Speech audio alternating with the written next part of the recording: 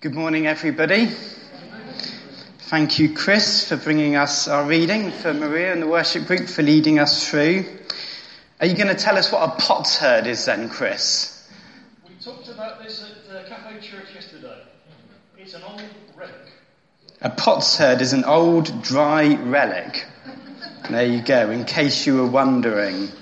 Those of you who come to this church on a regular basis will know that our theme for the year has been building bridges, recognising, of course, that in the first place God has built a bridge to us through the person of the Lord Jesus, and we as God's people are called to then build bridges out into the community into which we live.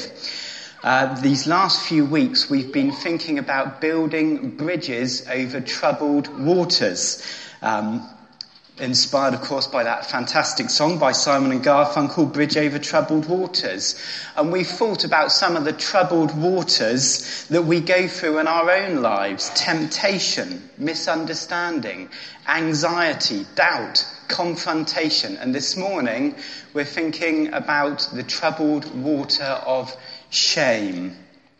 All of the things we've been looking at have got one thing in common.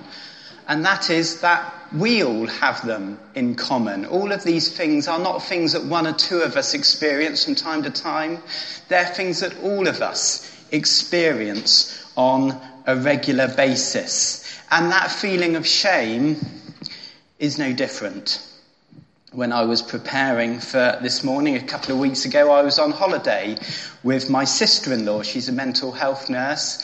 And she does what she calls mental health first aid training in corporate and educational settings. And when I explained the subject to her, she said, "Oh yes, shame." And this was her professional opinion, not her opinion as a Christian so much. She said, unresolved issues relating to shame are the cause very often of dangerous and destructive behaviour. When we think about shame, we have to be very careful not to confuse shame with guilt. Guilt is based on what we know about what we have or haven't done. Shame is an emotion based on what we feel about ourselves. This is what the secular psychologist Brené Brown said. Based on my research and the research of others, I believe there is a profound difference between shame and guilt. I believe that guilt is adaptive and helpful. It's holding something we've done or failed to do up against our values and feeling psychological discomfort. I define shame as the intensely painful feeling or experience of believing that we are flawed and therefore unworthy of love and belonging. Something we've experienced, done or failed to do makes us unworthy of connection. I don't believe shame is helpful or productive. In fact, I think shame is much more likely to be the source of destructive, hurtful behaviour than the solution or cure. I think the fear of disconnection can make us dangerous. That is what a secular psychologist says about the difference between shame and guilt. But as Christians, as people who have embarked on a spiritual life, we can add another depth of understanding to that. As spiritual beings, we know that we are subject to two different voices in our lives. The voice of God and the voice of Satan.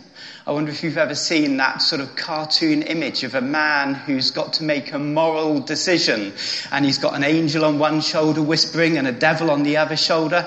You know, we laugh, but that's not so different from real life as a spiritual being. God speaks truth into our lives, even though sometimes it's truth we don't want to hear. Satan speaks lies. The book of Revelation talks about Satan. It says Satan is the accuser, who? Of people who don't know God, of people who aren't Christians? No, it says Satan is the accuser of our brothers and sisters, who accuses them day and night before God.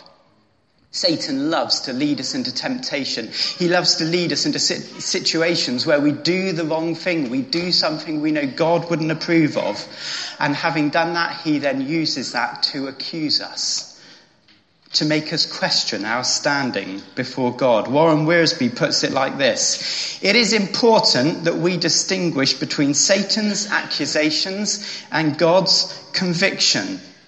A feeling of guilt is a good thing if it comes from the Spirit of God. If we listen to the devil, it will lead to defeat, remorse, and regret. The truth of God convicts us of wrongdoing, an error in our lives, and leads us to repentance and a closer relationship with God. The lies of Satan lead us to shame and despair and a feeling of defeat, and ultimately move us further away from God.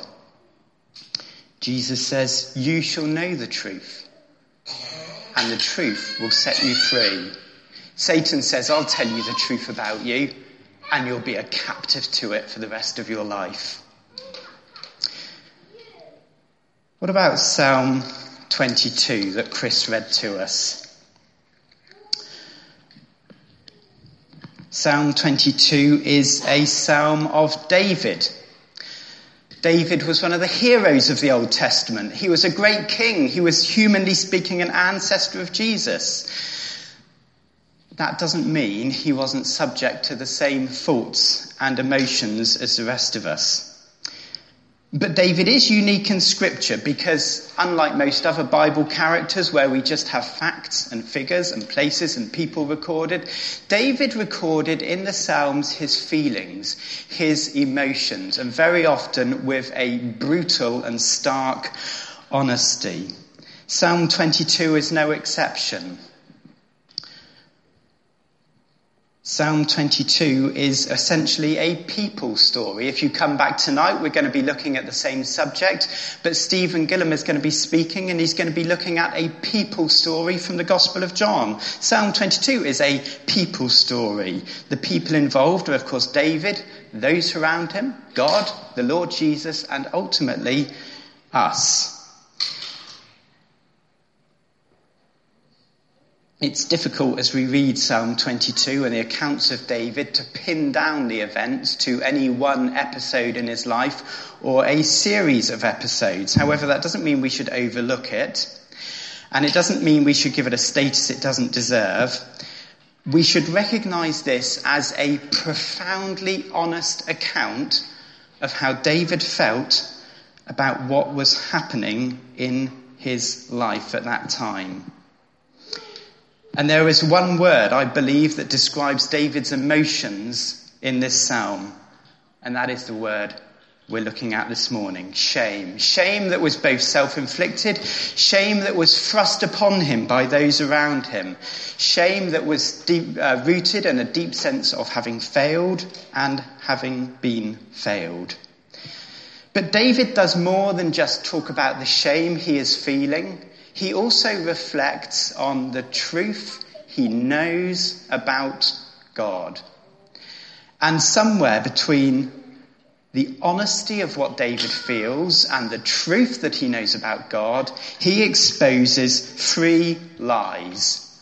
The three lies of shame. Three lies that Satan wants us to believe about ourselves, but God would have us set free from. The first lie is this: God doesn't like me. God doesn't like me. You know, I grew up as a teenager reading Adrian Plass. Anyone ever read Adrian Plass? Maybe people of a certain age would know Adrian Plass more. Not making any comment there, Maria.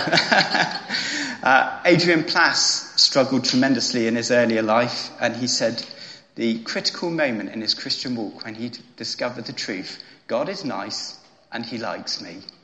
God is nice and he likes me. Satan would have us believe God doesn't like me. David opens up crying out, my God, why have you forsaken me? And there he exposes a contradiction, or at least a conflict in his own mind. You see, this wasn't someone talking who didn't know God, who'd never been in a relationship with God, who knew nothing of the gospel or the acceptance and forgiveness of God. David cries out, "My God, you are my God. On you I have trusted." This is someone who was in a deep and profound relationship with God. And yet he says, my God, why have you forsaken me? Why do you no longer like me? Why do you no longer listen to me? Why do you no longer approve of me? I know you're my God, and yet it feels like you're not interested in me anymore. Why are you so far from saving me? David could look back on his life and see all the amazing things God had done, the way God had raised him up and put him on the throne of Israel and had done amazing things through his life. And yet he says, why are you so far from saving me? This is the reality of someone who has known God at work in their life and yet feels that God is being silent towards them. Feels that God isn't listening. Or even worse than that, feels that perhaps God is listening, but he has deemed him unworthy of an answer. What is the answer? Somehow in the midst of David's despair and the honesty about how he feels, he comes back to the truth, not what he feels about himself, but what he knows about God. 3 times David rails out about how he feels about his life. 3 times he can turn around and say, yet. You know, sometimes in scripture, the smallest words are the most important words. The smallest words are the words on which life is turned upside down. David says, yet you are enthroned as the Holy One. You are the praise of Israel. Yet you brought me out of the womb. You made me trust in you. Yet you, O Lord, be not far off from me. David contrasts what he feels about his life with what he knows about God. And you know, that might sound incredibly simplistic. You might be sitting there thinking, well, that's all very well for you to say. You don't know how I feel. This is a pattern that is repeated throughout Scripture. Paul writes to the young pastor Timothy and says, in fact, everyone who wants to live a godly life in Christ Jesus will be persecuted, while evildoers and impostors will go from bad to worse, deceiving and being deceived. Satan wants to speak deception into our lives. But as for you, continue in what you have learned and become convinced of, because you know those from whom you have learned it, and how from infancy you have known the scriptures, which are able to make you wise for salvation through faith in Christ Jesus. Don't listen to the lies of what you feel. Listen to the truth of what you know. Paul, in Romans 7, wrestled with his own sense of shame and uselessness before God. I find this law at work. I want to do good, but evil's right there with me. In my inner being, I delight in God's law, but I see another law at work within me, waging war against the law of my mind, making me a prisoner of the sin at work within me. What a wretched man am I! That's how Paul feels. Who will rescue me from this body that is subject to death? Paul turns from what he feels to what he knows. Thanks be to God, who delivers me from our Lord Jesus Christ. David turns from what he feels to what he knows. He says, yet you are enthroned as the Holy One. You are the one Israel praises. In you our ancestors put their trust. They trusted and you delivered them. To you they cried out and were saved. In you they trusted and were not put to shame. For the first time, David comes to the heart of the matter. He says, look, I've trusted in you, and I perceive that in my trust in you, I've been put to shame. But I know, I've heard the stories, I've read the history of my people. Our ancestors trusted in you, and they weren't put to shame. So I know I can trust in you, and I won't be put to shame, even though right now it doesn't feel like that.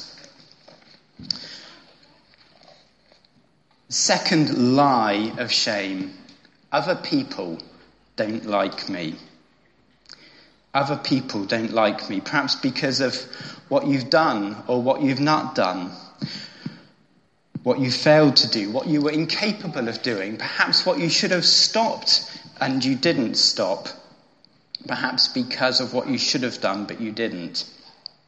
Once again, we're not quite sure exactly what David is talking about here, but the logic is not hard to follow. If God has forsaken David, well, maybe other people have too.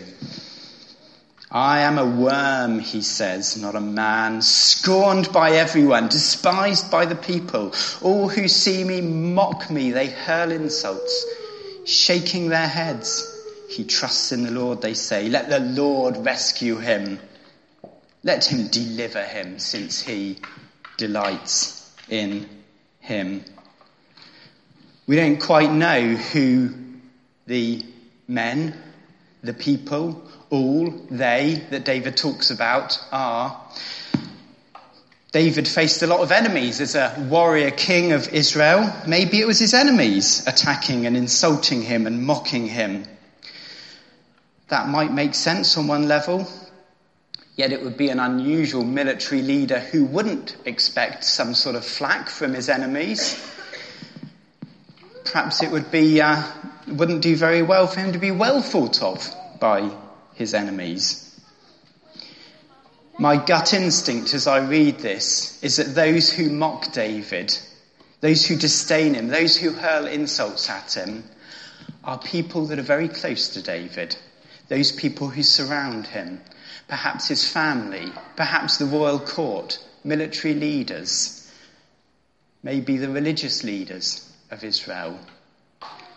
People on whom David ought to have been able to lean for support in his hour of crisis. Whoever they were certainly well aware of David's faith and trust in God. They mock him by saying, oh, he trusts in the Lord. Let the Lord rescue him then. They knew about David's relationship with God, and they mocked that relationship. And worse still, in doing that, they not just mocked David, but they mocked the God in whom David had placed his trust. I wonder if you've ever had that sense of going to someone for support in your hour of need, only to find actually instead of support, instead of being edified and built up, you get knocked flat. The people on whom you ought to be able to lean for support actually put you to shame as well. Maybe family members or work colleagues. I would guess in David's day, whatever David was talking about, it was probably religious, spiritual leaders. Tragically, sometimes even in church, people we go to for support, we find knock us flat. It's a story of Hannah in the Old Testament. Hannah was a woman with a profound sense of shame, not because of anything she'd done or failed to do, but simply because she didn't have children. Her husband had another wife, as was the practice in those days, who had children, and the scriptures tell us she spared no effort in driving her to irritate her, provoking her to irritation. Her husband should have been a source of comfort. In fact, what he says to her is, why are you so downhearted? Why are you weeping? Don't I mean more to you than 10 sons? But he tried, I guess. She went to the temple to pray in her deep and profound distress. And there she wept. The Bible says her mouth was moving, but no words came out as she sought to bring her worries before the Lord. The high priest stops by, the man who ought to have been able to comfort her, to guide her, to counsel her, to steer her towards God. And he says, woman, you're drunk. Why have you come to the temple when you're drunk to pray? Shame heaped upon shame, heaped upon shame. I said the lie is that other people don't like me. And you might well listen to that and say, well, clearly people didn't like David, and there were some people that didn't like Hannah. So is it a lie? The lie, of course, is that no one likes me. Yes, there will be people who don't like you. There's always going to be people that don't like you. But the lie from Satan, the lie of shame, says no one likes you because you're unworthy of love. Because you're not worth liking. Because you're not the sort of person that has friends, that has people that like or love them. Third lie of shame says, I'm not good enough. I failed where I should have succeeded. David starts off Psalm 22 convinced that God had rejected him. He is then convinced that those around him have rejected him. Finally, he rejects himself as a failure. Many bulls surround me. Strong bulls of Bashan encircle me. Roaring lions that tear their prey open their mouths wide against me. I'm poured out like water. My mouth is dried up like a potsherd. My tongue sticks to the roof of my mouth. Dogs surround me. A pack of villains encircle me. They pierce my hands and my feet. This is strong, graphical stuff from David.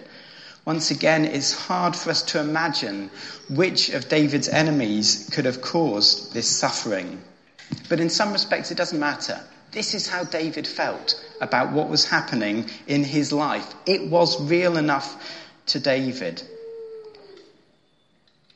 But maybe this helps us to understand why David felt that everyone else, including God, had rejected him. If you read the story of David, the books of Samuel, 1 and 2 Samuel, it's a story of battle after battle after battle. It's all good, bloodthirsty stuff. But maybe the reality was sinking into David. He was fighting battles that he shouldn't had to have fought. This is what Samuel says to David as he is crowned over the king of Israel.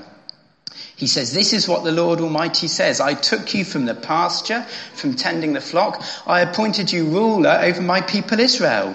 I have been with you wherever you have gone. I have cut off all your enemies from before you. Now I will make your name great, like the greatest men on earth. And I will provide a place for my people Israel and will plant them so they can have a home of their own and no longer be disturbed.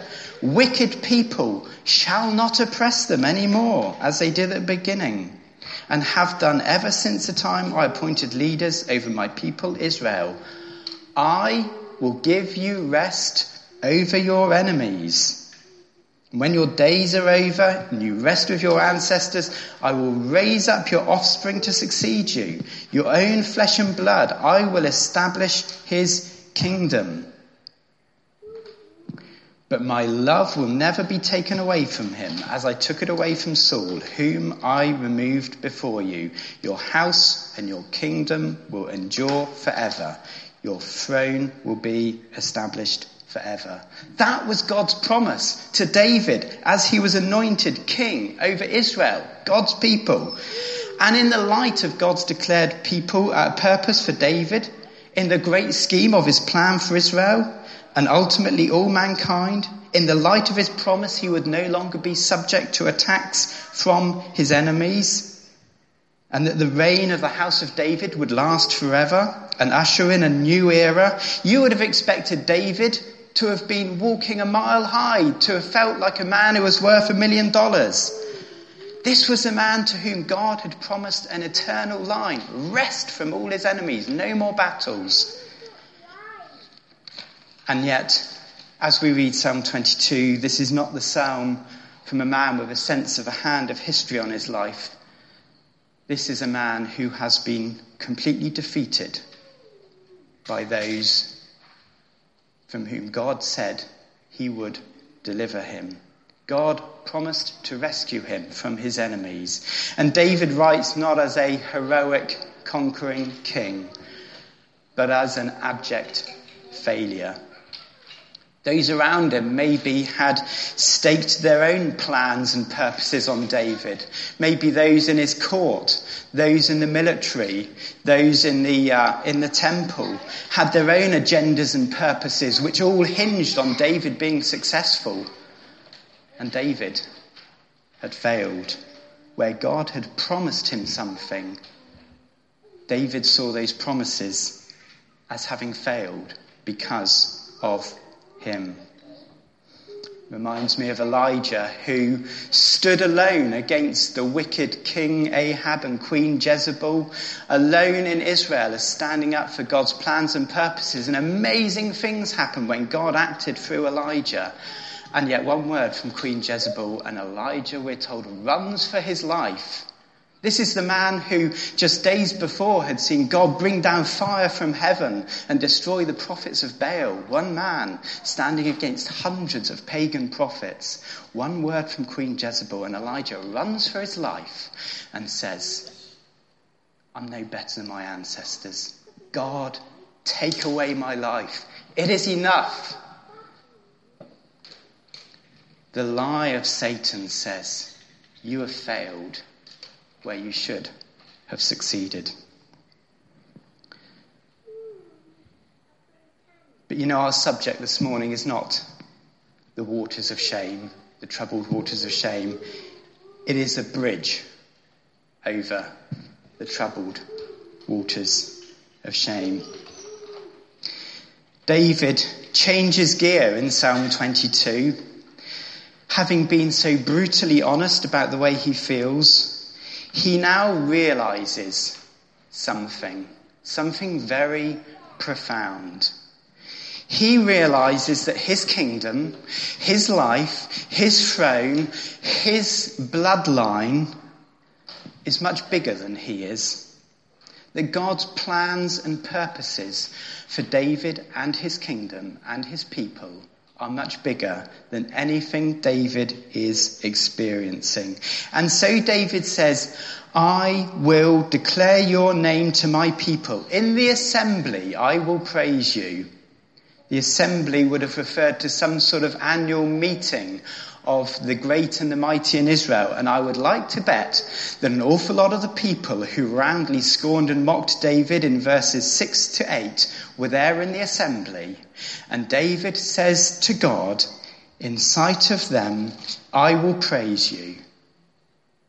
I'm not going to complain about the misery of my life, all the things I feel I failed at, all the things you feel I failed at. I am going to praise God. How could things change so dramatically for David? If you read a commentary on Psalm 22, you won't find very much that talks about David and what happened in David's life and the suffering of David. Most of them talk about the sufferings instead of Jesus. Peter, in his great sermon in Acts chapter 2, puts it like this: fellow Israelites, I can confidently tell you the patriarch David died and was buried, and his tomb is here today. But he was a prophet, and he knew that God had promised him on oath that he would place one of his descendants on the throne. Seeing what was to come, he spoke of the resurrection of the Messiah, that he was not abandoned to the realm of the dead, nor did his body see decay. God raised this Jesus to life, and we are all witnesses of it. God could declare God's praises. David could declare God's praises despite the suffering, despite the shame, despite what he was very obviously experiencing, because he knew that God's promises to him had a purpose. And that purpose reached far beyond his own experiences and his lifetime. David says he is not despised by God.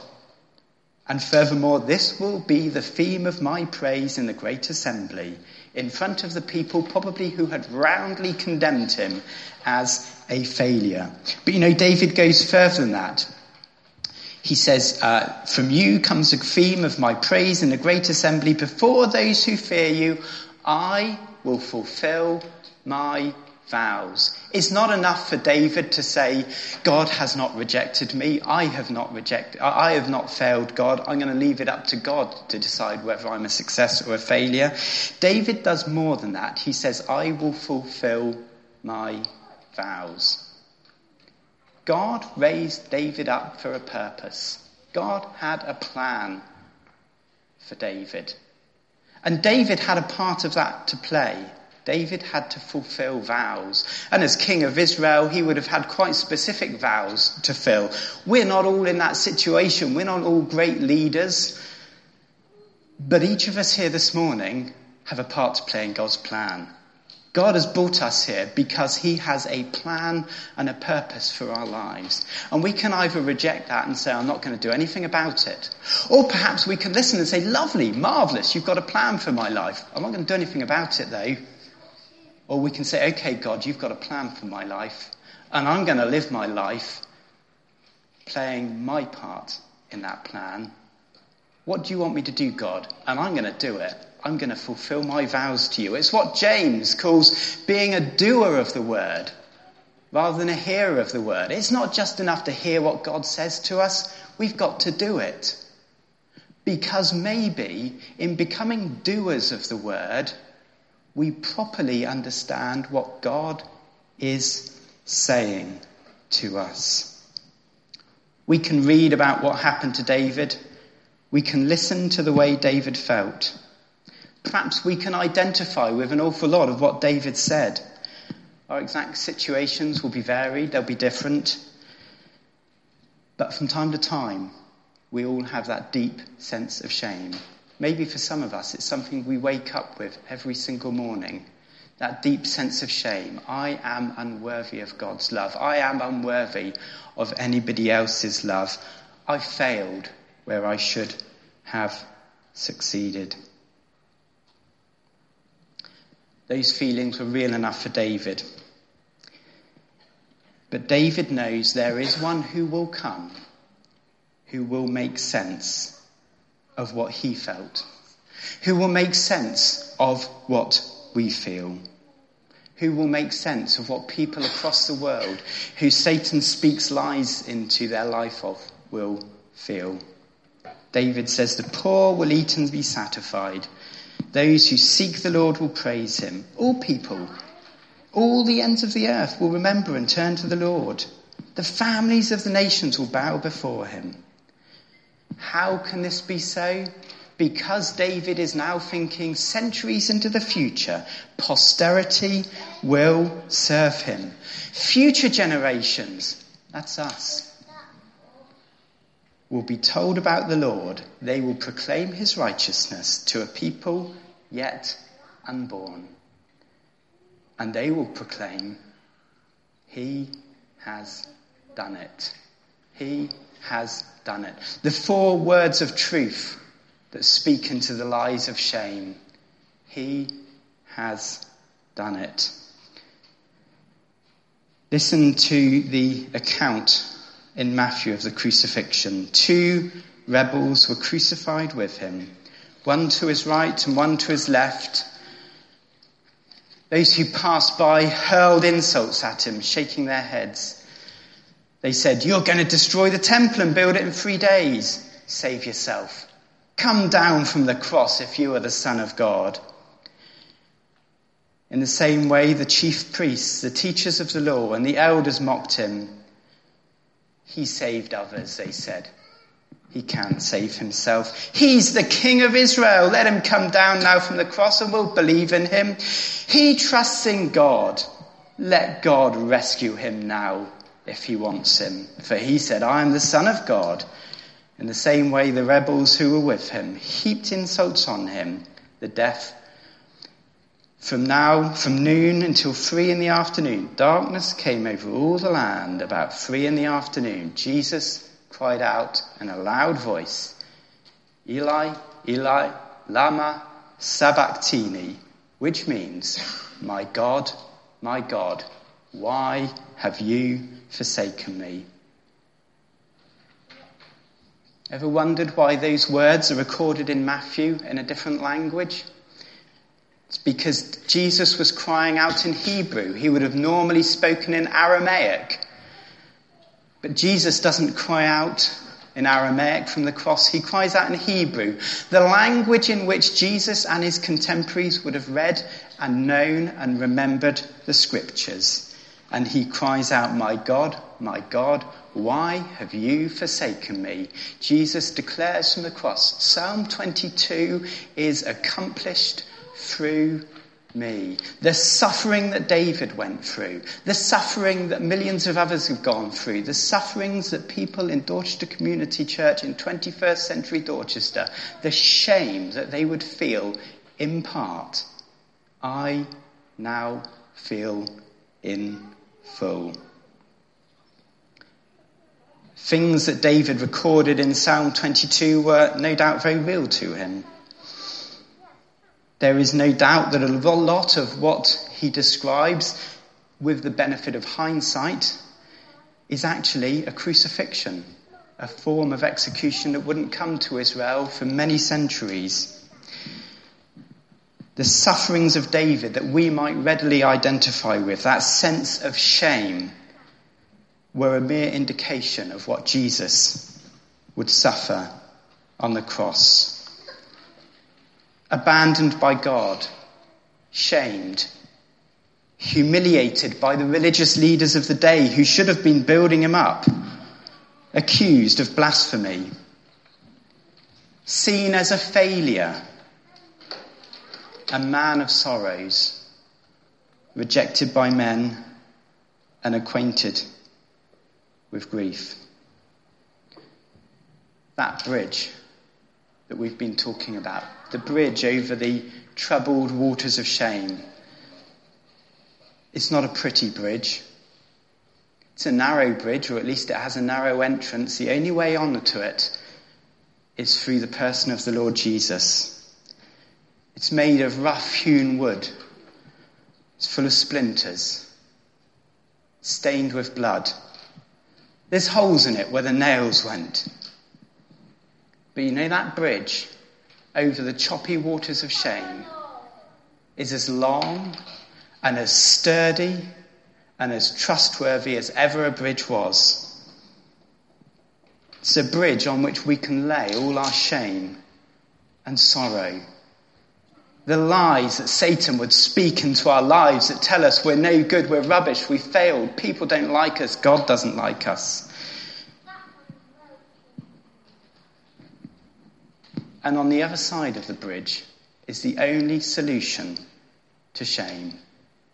Love, forgiveness, and acceptance from a loving Heavenly Father who sent his Son to die a shameful, lonely criminal's death, abandoned by God, abandoned by his friends and all mankind,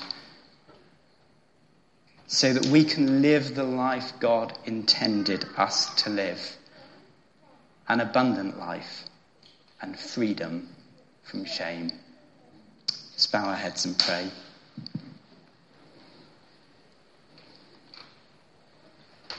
Heavenly Father, we thank you that no matter what we're going through, no matter what we feel about ourselves, we can always come before you and be honest about how we feel. We thank you that however shameful and dirty and despised and rejected we feel, we can come before you, our loving Heavenly Father, and you will always listen to us. And you won't reject us or despise us, but you welcome us with loving arms. The Father who always welcomes his children, no matter how bad those children feel about themselves. We thank you that 2,000 years ago you sent your Son to die on the cross, to become shame for us in that great divine transaction, so that we can shed our filthy rags and instead put on royal robes we don't deserve, but royal robes that you love to dress us in, that we can stand before you in a righteousness that has been bought for us at great price. Heavenly Father, I pray for anyone this morning who is overwhelmed with a sense of shame. Help them to see it for the lies it is and to reject that and embrace the truth of a loving Heavenly Father who wants to build up and not knock down, who wants to embrace and not reject. Amen.